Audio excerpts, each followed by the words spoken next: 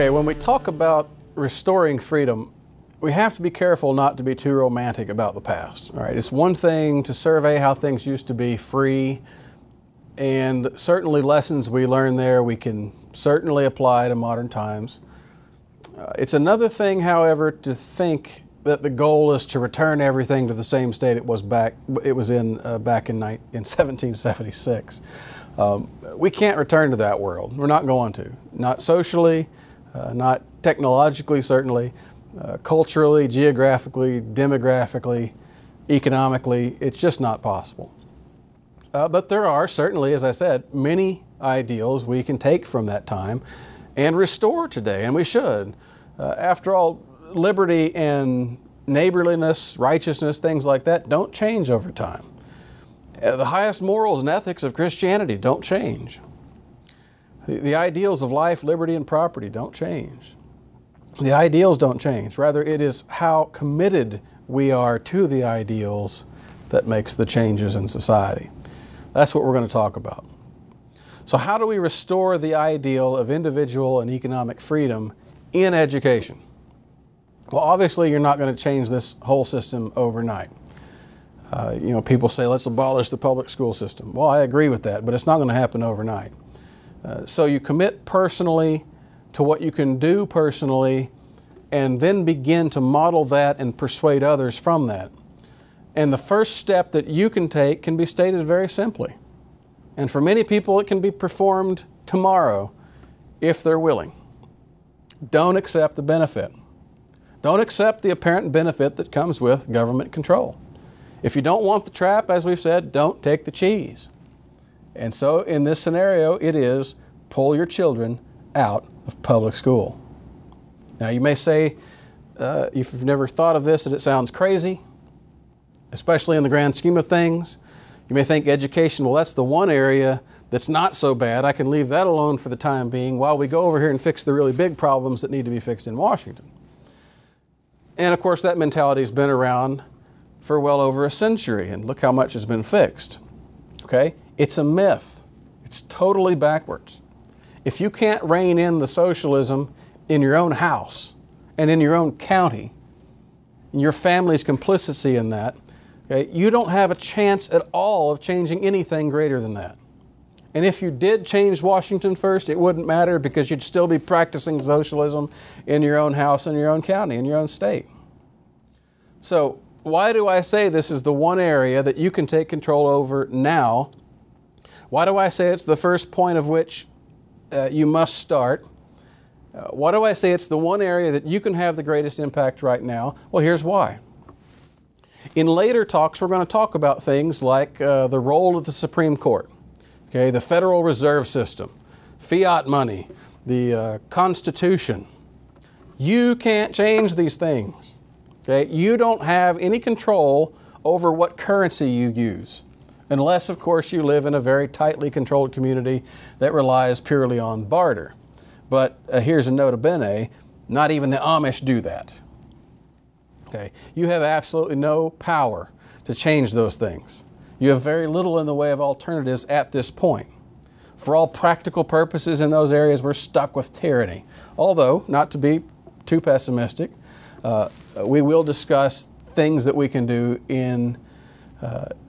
of that type in the future, in a future talk, and steps that we can take to work it out. But in things going on at the federal level, the best you can do right now is vote, in many cases. And that vote is one vote among a couple 100 million. And so that's about like thinking you're going to stop a tsunami by building a sandcastle.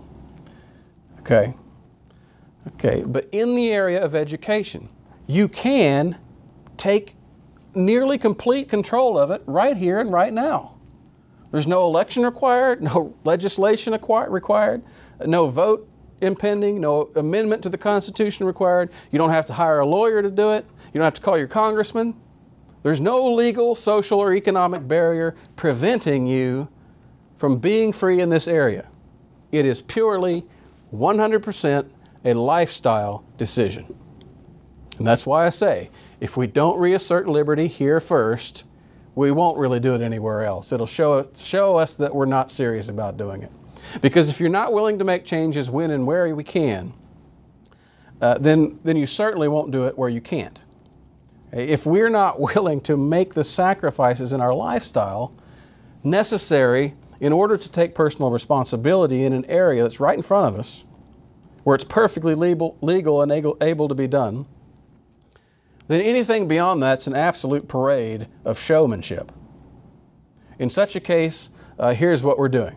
We're devoting tons of time and effort and maybe even money to things that can only have marginal effects at best, while yet neglecting the one thing that can have major effects, only because it will cost us the devotion, and get this, of a little extra time and effort and money to do so. Okay? So we'll spend countless hours and energy going to political campaigns and rallies and speeches and waving flags and signs and passing out buttons and bumper stickers, watching the news every night to see what politician on what side said what, and posting the video on YouTube and sharing it on Facebook and all this kind of stuff, reports and interviews and news clips. And we'll add our own commentary to it. We need more guys like this in office. You know, I wish this guy was the president. Or the converse of that. You know, countless thousands of criticisms we can throw at these things, and I do it too.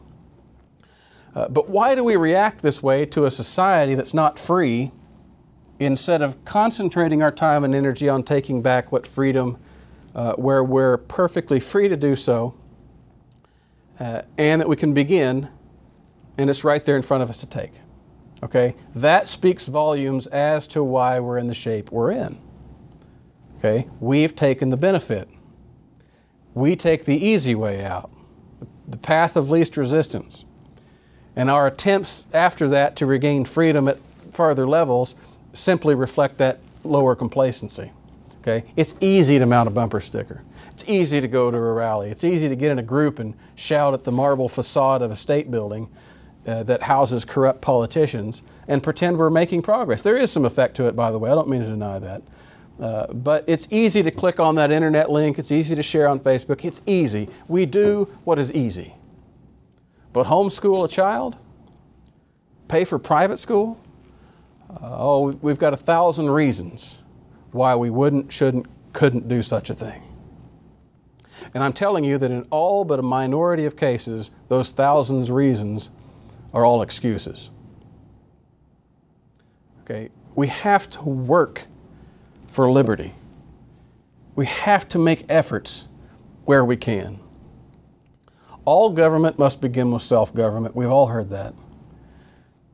And the moment you believe it's legitimate to use law to govern someone else so as to benefit yourself, you've sown the seeds of the destruction of Christianity and liberty.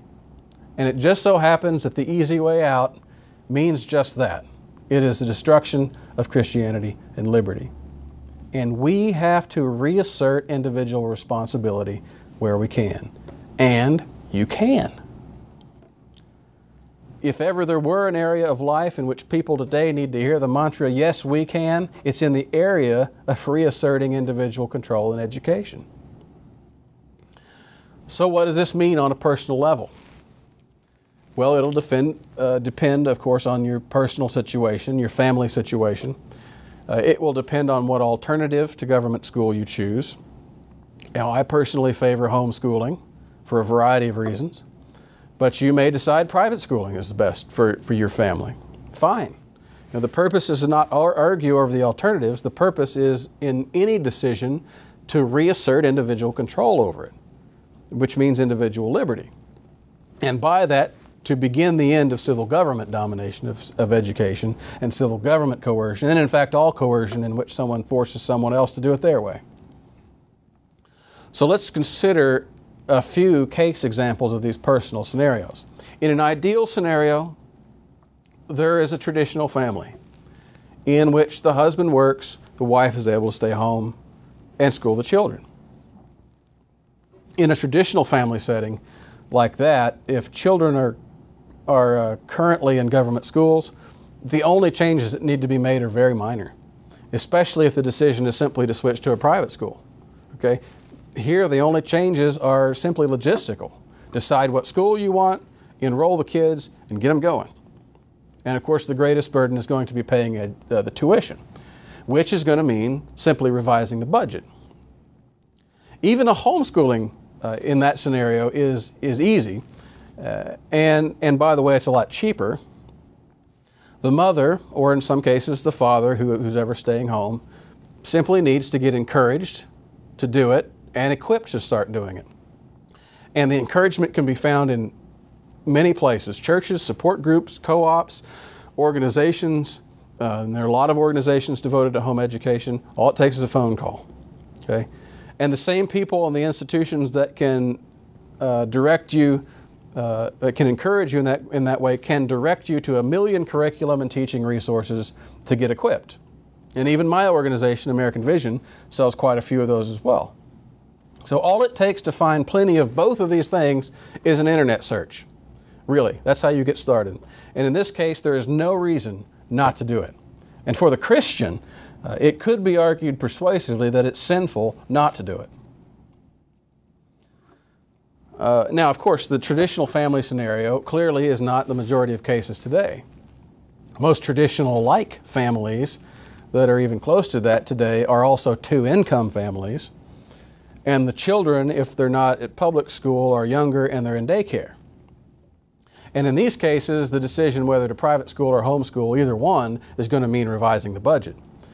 Private school obviously will require tuition, but homeschooling will require either hiring a private nanny and tutor, or more commonly, it's going to mean one of the parents staying home. But a parent staying home, of course, means at least a reduction to part-time salary for that parent, and likely a forfeiture of the second income completely. Okay, now I have to tell you, this is the most common resistance I hear in regard to homeschooling by people who have their children in public schools. Because they always say that the family needs all of both incomes in order just to make ends meet. All right, and I got to be honest with you, that while I know that's the case in some cases, I'm highly skeptical that it's truly as frequent as I hear it.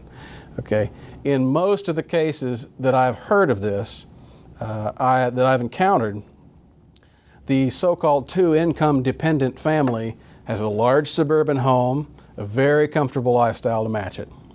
All right, now if families require two incomes in order to maintain this fairly cushy lifestyle, all right, and yet this makes government taxation for child care and education necessary, then don't we need to start asking questions about the lifestyle? Okay. In this scenario, the taxation is not so much subsidizing education as it is subsidizing their comfort and their cable TV and whatever else comes along with that. A nice little blender, I don't know. And it's really the case that the total of both incomes are not necessary. Or should I be more charitable and put that in the form of a question? Is it the case? Is it really the case that both incomes are absolutely necessary just to cover living expenses, house payments, utility bills, insurance, etc.? All right, I don't know. In some cases, like I said, yes, that's probably true. But in some cases, is it not the case that some cutbacks here and there, sacrifices in that lifestyle, tightening the budget across the board a little bit across the board, may just be the right thing to do for the cause of freedom? Okay, what is the price of freedom after all? Is the price of freedom that we live at the extremity of our means while passing off the fundamental aspects of life, like education, to be funded by other people through taxes? And even in a case where two-income family honestly does require the fullness of both incomes just in order to survive, to make ends meet, should not there be some soul searching into the way such a lifestyle is funded and the type of lifestyle anyway, if it depends on taxation? Okay. Should not there also be a question about living beyond our means at the expense of other people in general? Okay. Is that a moral and a right? Is that freedom? But in addition to this, of course, there are the really actually difficult cases, and in which I regard anyway, and that's single-parent families. How in the world can we expect a single parent to work and provide the necessities of life and at the same time homeschool? All right. how can we expect a single mom to be able to afford the type of salary that will pay for a private school? Well, I don't think that latter issue is as difficult as the homeschool issue, certainly not. A single mom is really not a whole lot different than a single income, a one income household, in the sense of the amount of income coming in and the burden necessitated on that to pay private school institution. And in these cases, by the way, many churches which have private schools will give discounts to church members. But at any rate, many private school institutions are not that much higher than daycare rates, so a single mom who's working just to keep her kid in daycare and pay the bills is not going to have a huge jump when she moves them to private school. But the homeschooling single mom is a dilemma, and it is definitely difficult. Okay, and yet even here, depending on state requirements, depending what state you're in, nothing says you have to homeschool during the day. I mean, you can find the required number of hours in the afternoon and in the evening. In fact, I personally know at least one business class working woman who was single and had a child, and she successfully homeschooled that child on into their teenage years. So I know it can be done. I'm not saying it's easy by any means. I don't want to make light of that, but it can be done. The only real question here is the same question at the root of all of these cases, and it's this: what lifestyle changes are you willing to make in order to restore freedom in this area? Okay, what sacrifice are you willing to make to restore freedom? So here are just a few practical tips, all right? Here are a few practical steps. First, educate yourself on the matter. Educate yourself to the process of beginning, of managing your decision after it's made, whether it's going to be homeschool or private school. Follow the track. Really, the easiest way here to begin is, like I said earlier, go to Google. Type in something like, how do I get started homeschooling?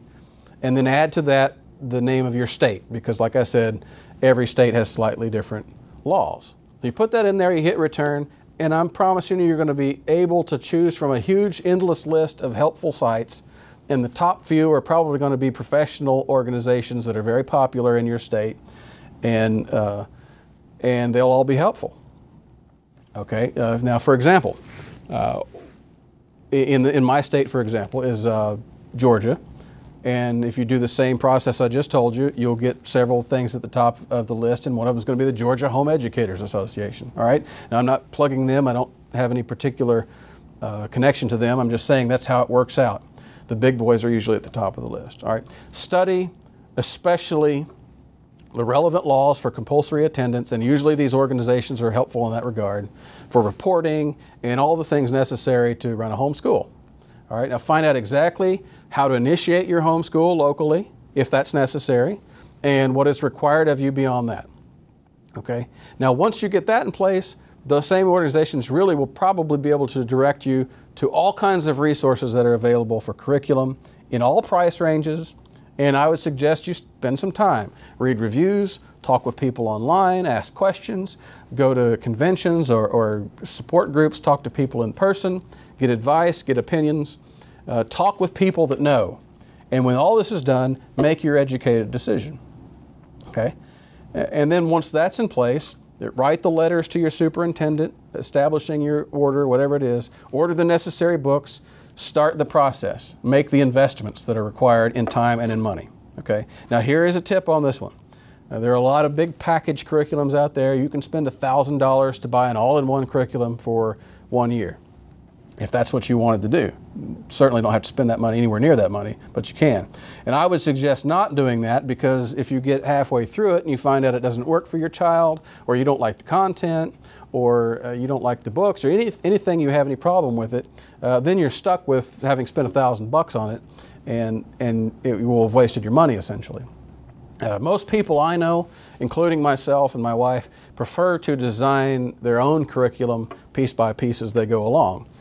That's just one more level of freedom. Okay. Now also, get some books for yourself. Okay. Learn how to become more than just someone who's ambling into homeschooling and trying to go through the motions, which does happen to some people. Okay. Instead, learn how to become an effective communicator. Learn to be a good teacher, learn to be a good planner, learn to be a good organizer, learn how to occupy your child's time when they're bored, and learn how to become a good scholar yourself. Okay? Improve yourself as much as you improve your child. An old preacher told me years ago that you can never lift someone higher than you can reach. And that's true. So improve yourself, improve your reach. Okay? So educate yourself and then make the investment and then start doing it. All right, just jump in and start doing it. That's the most important thing. It's more important than trying to get everything in a row and everything perfected and then start. Because if that's what you want, you'll never start. All right, and yes, you're going to make mistakes. Of course you're going to make mistakes. But you'll learn from those mistakes. They're not going to hurt anybody. And the child will learn from the changes, and they will see you learning to adapt to changes and mistakes, and that's a great experience. Okay? Everybody's going to be better for this. But the point is to start. Okay? There will always be more to learn down the road, no matter how good you are, by the way. There's always more to learn down the road. Now, in addition to taking back individual and family control to the extent that we can already, we should also educate ourselves in regard to the larger picture. Okay. There could certainly be, we could hope for there to be, further political goals at which to aim, beginning at the local level. Now, like I said, an ultimate goal could be to abolish all public taxation and funding for schools in general. Get the civil government completely out of the market of education. But immediate, and I think very proper and honest and fair step in the meantime would perhaps be a law that exempts anyone from property tax who is private schooling or homeschooling their children already. No one should be taxed to pay for anyone else's education, but especially people who already pay such high personal costs in time and money and effort to take care of their own should not have to bear the added costs of others on top of that. Okay? As it currently stands, people like me and other homeschoolers and private schoolers who do bear those costs are bearing what is essentially double the tax burden. Okay? Now, not only would this proposal be economically fair for those who already pay for their own, but that fairness in itself would become an incentive for more people to pull out of public school. And that may be what frightens politicians more than anything, I don't know. But for more people to become private tutors and teachers and create more private schools, this can only be a good thing. When more and more property owners realize that they can afford a more than adequate homeschool curriculum for way less than the price of their property taxes, they would certainly want to move in that direction as quickly as possible, many of them. And of course, that's not to mention all the further benefits of homeschooling that come along with it. And if more people moved into the private school market, in addition to the homeschool market, not only would the options increase like we talked about earlier, but a range of levels of affordability would arise more clearly, and it would be there to serve people who wish to afford more or less tuition. In other words, lower classes would also have options as well. And depending on your status and property, when the market reaches an equilibrium, which I mean is what's going to happen when the distortion of the state's monopoly on education is taken out of the way, okay, you would soon be able to afford yearly tuition at a nice private school easily for the amount of your property taxes. Okay, and that's considering the average middle-class property owner. Okay, this is probably already true for many people, depending on the person and the school they would wish to attend. If the essential monopoly of government over education is broken, a free market in education, considering all of today's technology, all of the vast information resources, free vast information resources, that free market would produce options that we probably can't even imagine currently. I envision charitable organizations starting schools that surpass public schools in capability and efficiency and serve even the poorest of the poor, and that they do so in a way that's superior to the one-size-fits-all model of government education. We should also, if we were to consider the political side, look further into revenues. This is an interesting area. You know, we get all upset about Washington overrunning its budget, come down to your county and ask for an itemized budget of your county's expenses, and especially the school district. Okay. I've just discussed the personal exemptions, which make perfect sense, obviously. But we are in this project, doing this project in the context of county rights, right? Restoring America county by county. And the county is the fundamental unit of government in America. And the sovereignty of the county is what we need to pay attention to. The sovereignty of the county administration is going to be compromised to the extent that it accepts funding from higher levels of government, the state or the federal level, which always, by the way, come with mandates and regulations and other strings attached and tens of thousands of forms and paperwork and bureaucrats attached. Okay. In order truly to reassert local district control, which is the basis, after all, behind most people saying our schools are different, the source of funding must remain always and only local. Okay.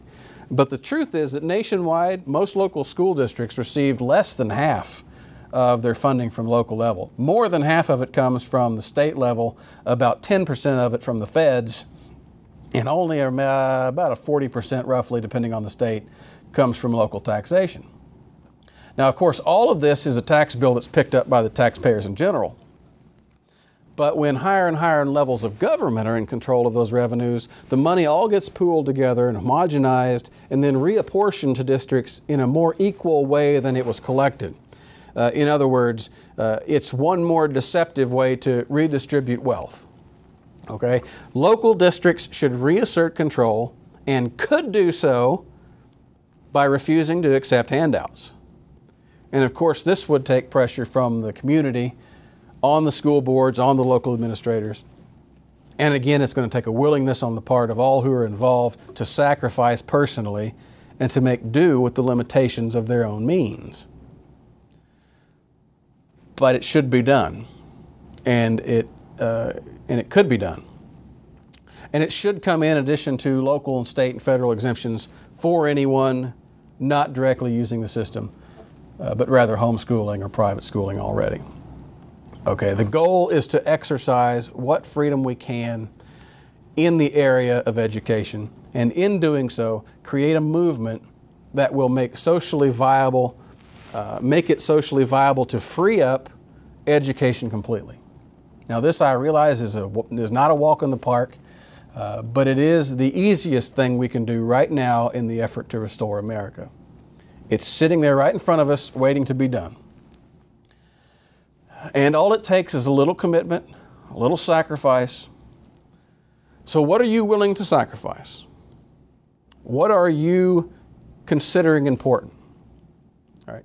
Do you consider important freedom or integrity or honesty? Can these things be compromised for the cause of convenience and comfort on your part?